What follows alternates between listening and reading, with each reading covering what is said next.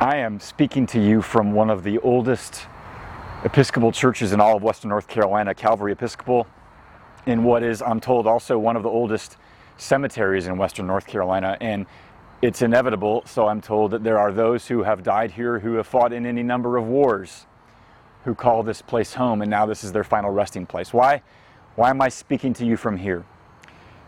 Back in the early 1990s, there was a book written by a futurist by the name of Francis Fukuyama, and that book was entitled The End of History. And his thesis was, with the falling down of the Berlin Wall, with the collapse of the Soviet Union, with the end of the Cold War, in his estimation, history in all of its upheavals and eruptions and coups had finally come to an end, because now democracies were springing up and they were maturing. And so he, in his book, argued that those days of wars and upheavals and having to commemorate places for the war dead were finally at an end. And as you might expect, people heard that thesis and gave it a little criticism, and especially when something like 9/11 happens and everything that's followed in the wake of that, such that one thinks that perhaps his version of the end of history is not exactly the end of history. And is it not in our day that you and I are wondering if this history will prevail in any sort of peaceful sense, when it seems like a lot of times that history is pretty much just a path to nowhere and maybe nothing more than a minefield? How should we think about history, and more importantly, how should we live inside of it? Because we don't have a choice. That's the history that we have, and we've got to figure out a way how to conceive of it and how to operate within it. We've been listening to Daniel for a lot of weeks now, and this morning, in the passage we're going to look at, it is an abrupt shift. We are done with lions' dens and fiery furnaces and handwriting on the wall. We are stepping into some weirder, wilder stuff in a dream that he has, in a vision that he has. And he is speaking from a particular historical vantage point, but his objective is to speak about the true end of history. Many might claim that there might be an end to history after certain things are satisfied. Daniel wants to offer to us, and first of all to Israel before us, what is that true end of history? That's what we're going to look at in three senses: the course of history, the true end of history, and what is the key to that history. The course of history, the true end of history, and the key to that history. Buckle up. It's going to blow your mind what you're going to hear, but I wonder if you might listen to Daniel chapter 7. Our central text for today is found in Daniel 7. In the first year of Belshazzar, king of Babylon, Daniel saw a dream and visions of his head as he lay in his bed. Then he wrote down the dream and told the sum of the matter. Daniel declared, I saw in my vision by night, and behold, the four winds of heaven were stirring up the great sea. And four great beasts came up out of the sea, different from one another. The first was like a lion and had eagle's wings. Then I looked as the wings were plucked off, and it was lifted up from the ground and made to stand on 2 feet like a man. And the mind of man was given to it. And behold, another beast, a second one like a bear. It was raised up on one side. It had 3 ribs in its mouth between its teeth, and it was told, Arise, devour much flesh. After this I looked, and behold, another like a leopard, with 4 wings of a bird on its back. And the beast had 4 heads, and dominion was given to it. After this I saw in the night visions, and behold, a 4th beast, terrifying and dreadful and exceedingly strong. It had great iron teeth. It devoured and broke in pieces, and stamped what was left with its feet. It was different from all the beasts that were before it, and it had 10 horns. I considered the horns, and behold, there came up among them another horn, a little one, before which 3 of the first horns were plucked up by the roots. And behold, in this horn were the eyes like the eyes of a man, and a mouth speaking great things. As I looked, thrones were placed, and the Ancient of Days took his seat. His clothing was white as snow, and the hair on his head was like pure wool. His throne was fiery flames, its wheels were burning fire. A stream of fire issued and came out before him. 1,000 thousands served him, and 10,000 times 10,000 stood before him. The court sat in judgment, and the books were opened. I looked then because of the sound of the great words that the horn was speaking. And as I looked, the beast was killed, and its body destroyed and given over to be burned with fire. As for the rest of the beasts, their dominion was taken away, but their lives were prolonged for a season and a time. I saw in the night visions, and behold, with the clouds of heaven there came one like a son of man, and he came to the Ancient of Days and was presented before him. And to him was given dominion and glory and a kingdom, that all peoples, nations, and languages should serve him. His dominion is an everlasting dominion, which shall not pass away, and his kingdom one that shall not be destroyed. As for me, Daniel, my spirit within me was anxious, and the visions in my head alarmed me. I approached one of those who stood there and asked him the truth concerning these things. So he told me and made known to me the interpretation of the things.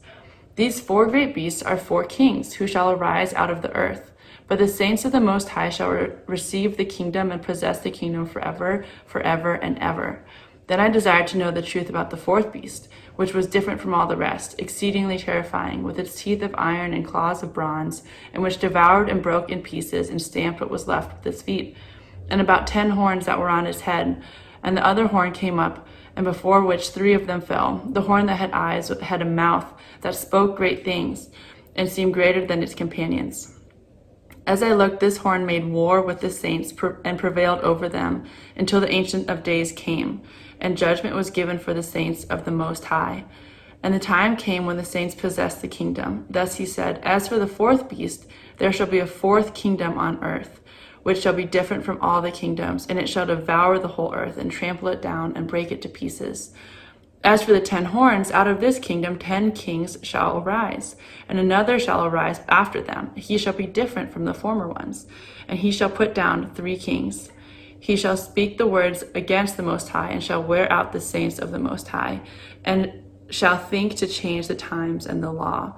And they shall be given into his hand for a time, times and a half time. But the court shall sit in judgment, and his dominion shall be taken away, to be consumed and destroyed to the end. And the kingdom and the dominion and the greatness of the kingdoms under the whole heaven shall be given to the people of the saints of the Most High. His kingdom shall be an everlasting kingdom, and all dominions shall serve and obey him. Here is the end of the matter. As for me, Daniel, my thoughts greatly alarmed me, and my color changed, but I kept the matter in my heart. This is the word of the Lord. See, I told you, it'll blow your mind. That's a wholly different kind of dream that we're hearing here. See, Daniel, we're accustomed to Daniel being the one to interpret the dream, and yet this one, of all the dreams we've heard so far, is probably the wildest we've heard so far. And what's distinct about this one is it's this time that Daniel can't sleep. And Daniel is disturbed by this vision that he's having in his sleep. And it's Daniel who needs help to interpret it. When you go to the doctor's office and the doctor looks pretty deadpan, you kind of not worried about what he thinks is up and how he can help. But when the doctor starts to get wide-eyed, you're going, uh-oh, okay, we're in for something a little bit different. And that's what we've got with Daniel.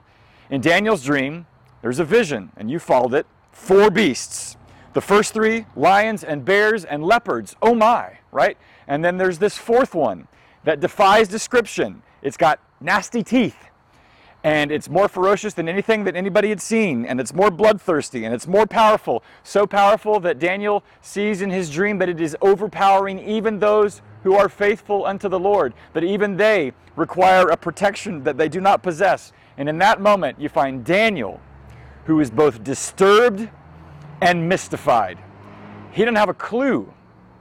He needs help to understand the vision. And finally, it's somebody that has to tell him, what's going on here? What is this about? And they lay it plain for him. These four beasts, these 4 beastly personages, they represent kings and kingdoms. They represent a sequence of rules and authorities, a cycle, an ebb and tide of ongoing rules from various identities, and they represent the course of history. And what, of course, gets most airtime in this sequence of history, the course of history, is this 4th beast. The 4th one that nobody can quite put their finger on. And it's that one that gives Daniel the greatest pause. And it requires of Daniel the most explanation. Now, that's the vision, as briefly summarized as imaginable. And the question is, all right, so what? We've all stepped out of the Stanley Kubrick film for just a moment as we've considered the first several verses of chapter 7. What do we do with it? It's ancient, it's bizarre, and if we're honest with ourselves, we've heard of all sorts of visions out there that prove just to be the consequence of somebody's imagination or bad digestion. So what do we do with this one? If you will, just for a moment, leave aside the identity of who these kings or kingdoms might be, especially the one that defies description.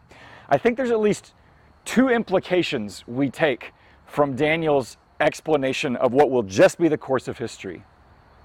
A course of history that we all should just become settled with in some way. And the first implication is this.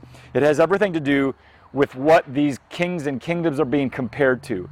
To compare them to beasts is not merely for dramatic effect. It's not rhetorical flourish. There's a point to it. And it is to suggest to Israel and to us who find ourselves in that course of history that we ought not be surprised that kings and kingdoms, rules, and their ruling can act like beasts. That those who are human in authority can act subhuman in a number of ways, and they can begin to treat those they rule as if they were subhuman and not worthy of the dignity or respect naturally accorded to humans. It's the way it works. It's the way the course of history goes. Human authority often acts in ways that you would just boggle the mind. And we ought not be surprised by that. Now, that recognition is not meant to lead us into a posture of resignation or merely to be those who have sort of a sober role of spectator of the way things come and go and rulers come and go and authorities both encourage and maybe disappoint at times. And surely Daniel is testimony to the fact of somebody that did not hang back in the face of authorities that acted like beasts. He confronts Nebuchadnezzar in chapter 4. He confronts Belteshazzar in chapter 5. In no way is he a spectator to the ebb and flow of beastly rules. But there is another implication from that, in that if authorities act like beasts, then I think that means that from time to time we need to adjust our allegiances. We need to finally calibrate our loyalties when it comes to those who are in authority, because it's the nature of humanity and the nature of rulers that sometimes those who rule can be corrupt and become corrupted in the midst of their ruling, and we ought to have a proper expectation of that at times. That's one implication of grappling with the course of history. And we could point to any number of examples that would corroborate what Daniel was surfacing here. But there's another implication, a second implication about this, and that's how we think about God's presence in the midst of the course of history. That in the same way we ought not be surprised that authorities can act beastly and subhuman and treat others without their humanity, we also not assume that God in the midst of all of that is outside of it or uninvolved. I mean, it's Daniel himself who reminds us that it's God in chapter 2 who changes times and seasons, who sets up kings and deposes kings. And in chapter 4, it is God Most High who has dominion over all authority. We've kept hearing that. And in chapter 5, it's Belteshazzar who is confronted by Daniel, who refuses to submit in humility before the Lord, and it's the Lord who takes him down. When I was in college, there was a book I read by a historian named George Marsden. And George Marsden was a particular expert in the study of religion in America. And he wrote a book called Fundamentalism in American Religion. I'm going to read you a paragraph, just a paragraph from that book that has stuck with me ever since college. Don't worry, I'll unpack it for you. But just listen to what he said about how you think of God's relationship to history. The awareness that God acts in history in ways that we can only know in the context of our culturally determined experience should be central to a Christian understanding of history. Yet the Christian must not lose sight of the fact that, just as in the Incarnation, Christ's humanity does not compromise his divinity, so the reality of God's other work in history, going well beyond what we might explain as natural phenomenon, is not compromised by the fact that it is culturally defined. Oh my gosh, that's a mouthful. What did he mean? Here's what he meant. You want to look at history, and a lot of times you and I might be led to conclude that history is following nothing than what we do to it. That it is simply the product of cultural shifts, and those cultural shifts are entirely the consequences of random or intentional acts. But there's nothing outside the system to influence them. Marsden is out to tell us that inasmuch as things seem to be plodding along according to certain cultural changes, don't think for a minute that God is not involved in the midst of that in some mysterious way. And that if you just want to look at Christ's incarnation, he is God who becomes flesh, and he is one who is a man in every way that we were except without sin, and yet that in no way compromises the fact that he is also God. What Marsden is out to tell us is that in the same way that God acts in ways that defy explanation, that no human effort could account for, don't think for a minute that he also can't also work in and through us in history. Daniel is not here mostly to impress us with a certain fearfulness about the beastliness of humanity and the beastliest times in which rule sort of devolves into the ditch. He's here mostly to tell us that even in the midst of the course of history, God is involved. And how hard that is to believe in the moment. And how necessary it is perhaps to look back upon things and see what God might be up to. That's the course of history, and we all have to grapple with it. But whereas that is the course of history, that's not the true end of history. So let's go back to the beasts. The first three beasts, they're fearsome in their own right, and rabbinical scholars across the ages, ever since Daniel was put to print, have been wondering who he might have had in mind. Is it the Persians? Is it the Greeks? Is it the Romans? And you know what? They all make plausible theories as to who the identity of those authorities might be represented by beasts, but that does not seem to be Daniel's main purpose or point. He doesn't specify. What he does give the most airtime to, as I've said before, is this fourth beast, which defies description. It has no precedent, and it holds court over what sounds like the whole earth, including believers who are in God. It says there in verse 24 and 25, it speaks arrogant words. It is apparently the most formidable beast on the planet, and it makes wars on the saints, such that the most baffling thing that you might hear about this beast, whoever it might be, is what it says there in verse 25. They, that is God, that is the people of God, shall be given into his hand for a time, times, and half a time. Who is this beast? Would the real beast please stand up? Look, you may know enough about the history of Christian thought, about who they thought this beast might be, but Daniel doesn't seem to have in mind who that might be. He doesn't seem to mind not telling you who that is. In fact, his concern is actually at a point beyond the advent of this beast. His point, his purpose is to look at a last battle. And you hear there in verses 9 and 10 of chapter 7, as I looked, thrones were placed, and the Ancient of Days took his seat. His clothing was white as snow, the hair of his head like pure wool. His throne was fiery flames, its wheels were burning fire. A stream of fire issued and came out from before him. 1,000,000 served him, and 10,000 times 10,000 stood before him.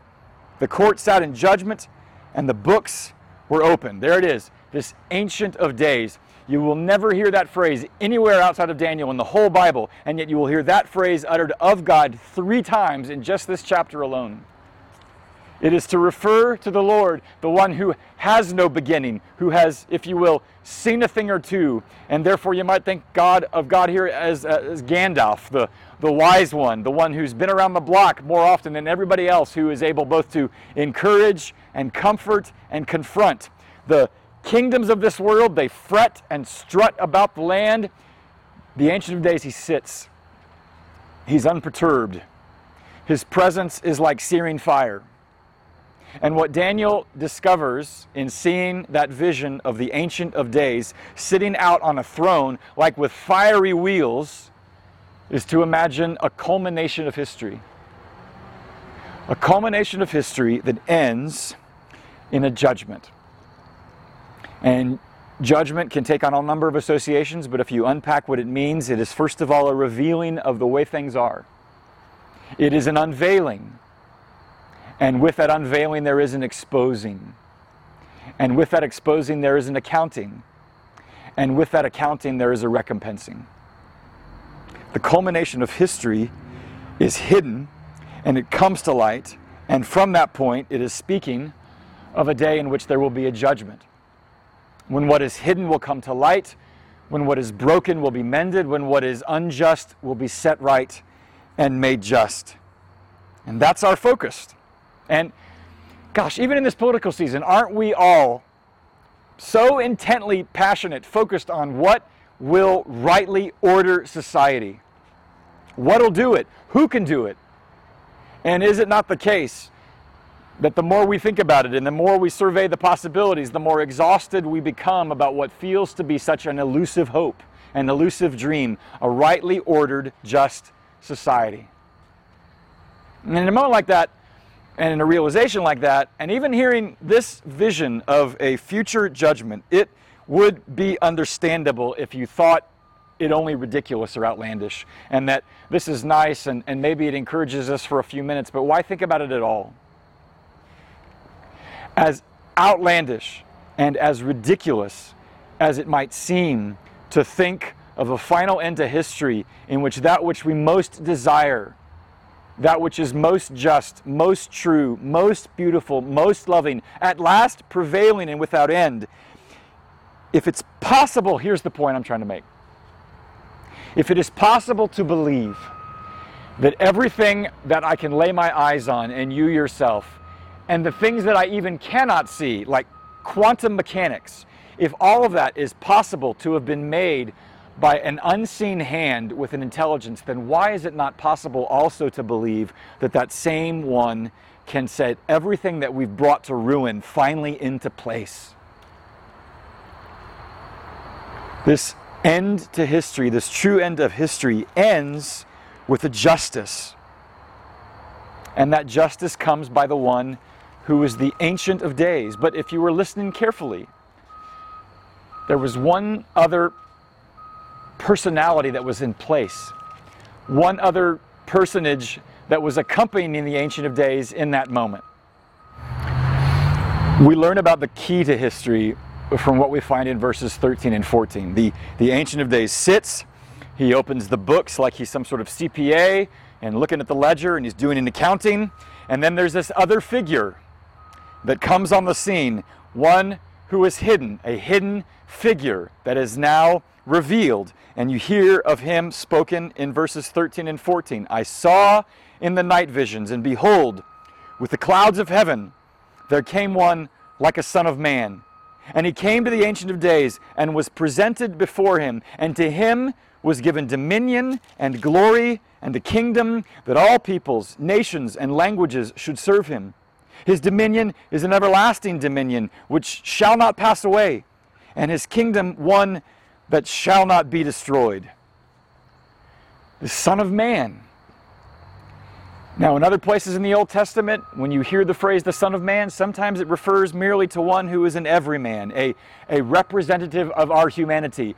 What is man that you're mindful of him, the psalmist says in Psalm 8. A son of man, that you care for him. Trudge along your merry way to the prophet Ezekiel. He too is addressed by God as a son of man. He is a prophet. He is also a messenger. And for 90 occasions or more in the book of Ezekiel, you hear the phrase the Son of Man. Here in Daniel, Daniel refers to the Son of Man as one who comes on the scene, who is presented before the Ancient of Days, and yet who is something more than just a man. Clearly, because he is one to whom is given both authority and glory, and every nation and tribe and language end up serving him in that glory. It's the Son of Man, and that Son of Man is intrinsic or inextricably involved with the Ancient of Days at the culmination of history. Apparently, the Son of Man is the key to history. Why bring it up? Of all the names that Jesus ascribes to himself in any of the Gospels, it's not Christ, it's not Messiah, it's not the Son of God, it's the phrase the Son of Man. Why might that be the case? Why does he prefer to refer to himself more often than not as the Son of Man? I'll tell you why. Because in this moment, Jesus, at a moment late in his ministry, he is being questioned at what was the sham of a trial by the high priest, who asks him, "Are you the Christ, the Son of the Beloved?" And he says in Mark 14:62, "I am. And you will see the Son of Man seated at the right hand of power and coming with the clouds of heaven." Did you catch all that? He's the Son of Man. He's coming on the clouds of heaven. He's sitting at the right hand of power. Jesus, in that moment, being questioned by the high priest, is trying to telegraph to this high priest that he believes himself to be the very embodiment of what Daniel imagines in Daniel chapter 7, verses 13 and 14. He's the Son of Man who's come to be the key to history. And here's the bizarre and baffling and gobsmackingly bizarre thing about it. He would come and be the one who conquers by letting himself be conquered. He would be the one to overturn the powers arrayed against the forces of good in this world by himself being overpowered. That, friends, is what we know as the gospel. The Son of Man, who was just enough man to be one like us, and yet just enough God for his sacrifice to be worthy, the Lamb who was slain, to be worthy of forgiving all our sin and having the power both to judge the quick and the dead and to conquer every power and principality in the land. What Jesus is out to tell us in telling us that he's the Son of Man is that the means of bringing judgment, of overturning every power, was not that he would come and destroy, but to let himself be destroyed. That's what we know as the gospel. That's why we consider him to be the key of history. All that is just beyond measure what we can imagine, and what do we do with? So what do we do with all that?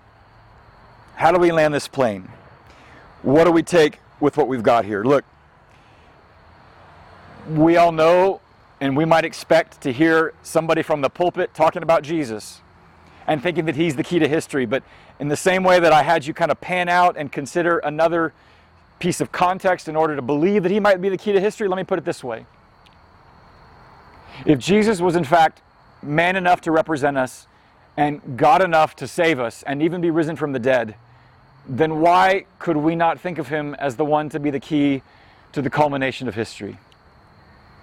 So where do we go from here? What do we do with it? Two things, two implications, two takeaways. Jamie Smith, in A Political Season, reminds us of this. Our most revolutionary political act is to hope. You and I, in the midst of that belief that there is both a course, an end, and a key to history, we're called to hope. And how do we hope? Listen to something else Jamie Smith says. Worship, again and again, interrupts the course of the world. Through worship, the Christian community testifies that the world is not on its own. And this also means that it is not kept alive by politics, as the business of politics, which knows no Sabbath, would have us believe. Oh, friends, beloved, politicos and pundits, would you know that there is something grander and larger and more significant upon which to place your hope? Would you please remember not to neglect the meeting together, as is the habit of some? Would you take stock in the fact that there is something more to worship than only gathering in each other's midst, though that too is important? How do we believe this? How do we hope in this? How do we act with that revolutionary hope? We worship. Don't underestimate the importance and the point of worship. But in one last point, I might say this. Plant irises. And by that I mean, I take it from a story from the husband of Virginia Woolf. His name was Leonard, and he recounted a scene in the mid-1930s when he said this, I will end with a little scene that took place in the last months of peace. They were the most terrible months of my life, for helplessly and hopelessly one watched the inevitable approach of war. One of the most horrible things at that time was to listen on the wireless to the speeches of Hitler, the savage and insane ravings of a vindictive underdog who suddenly saw himself to be all-powerful. We were in Rodmel during the late summer of 1939, and I used to listen to those ranting, raving speeches. One afternoon, I was planting in the orchard under an apple tree Iris reticulata, those lovely violet flowers. Suddenly, I heard Virginia's voice calling to me from the sitting room window, "Hitler is making a speech!" I shouted back, "I shall not come. I'm planting iris, and they will be flowering long after he is dead." And that last March, 21 years after Hitler committed suicide in the bunker, a few of those violet flowers still flowered under the apple tree in the orchard. Friends, whatever you must do to plant your irises, to invest in that which will outlast this day and outlast yourself. The way you first seek the kingdom and believe in worship and in an end for which there will be no end, you give yourself to that which will outlive even yourself. This, friends, is what it means to believe in an end of history. And this, friends, is what it means to live in the history that we have. In the name of the Father, and of the Son, and of the Holy Spirit. Amen.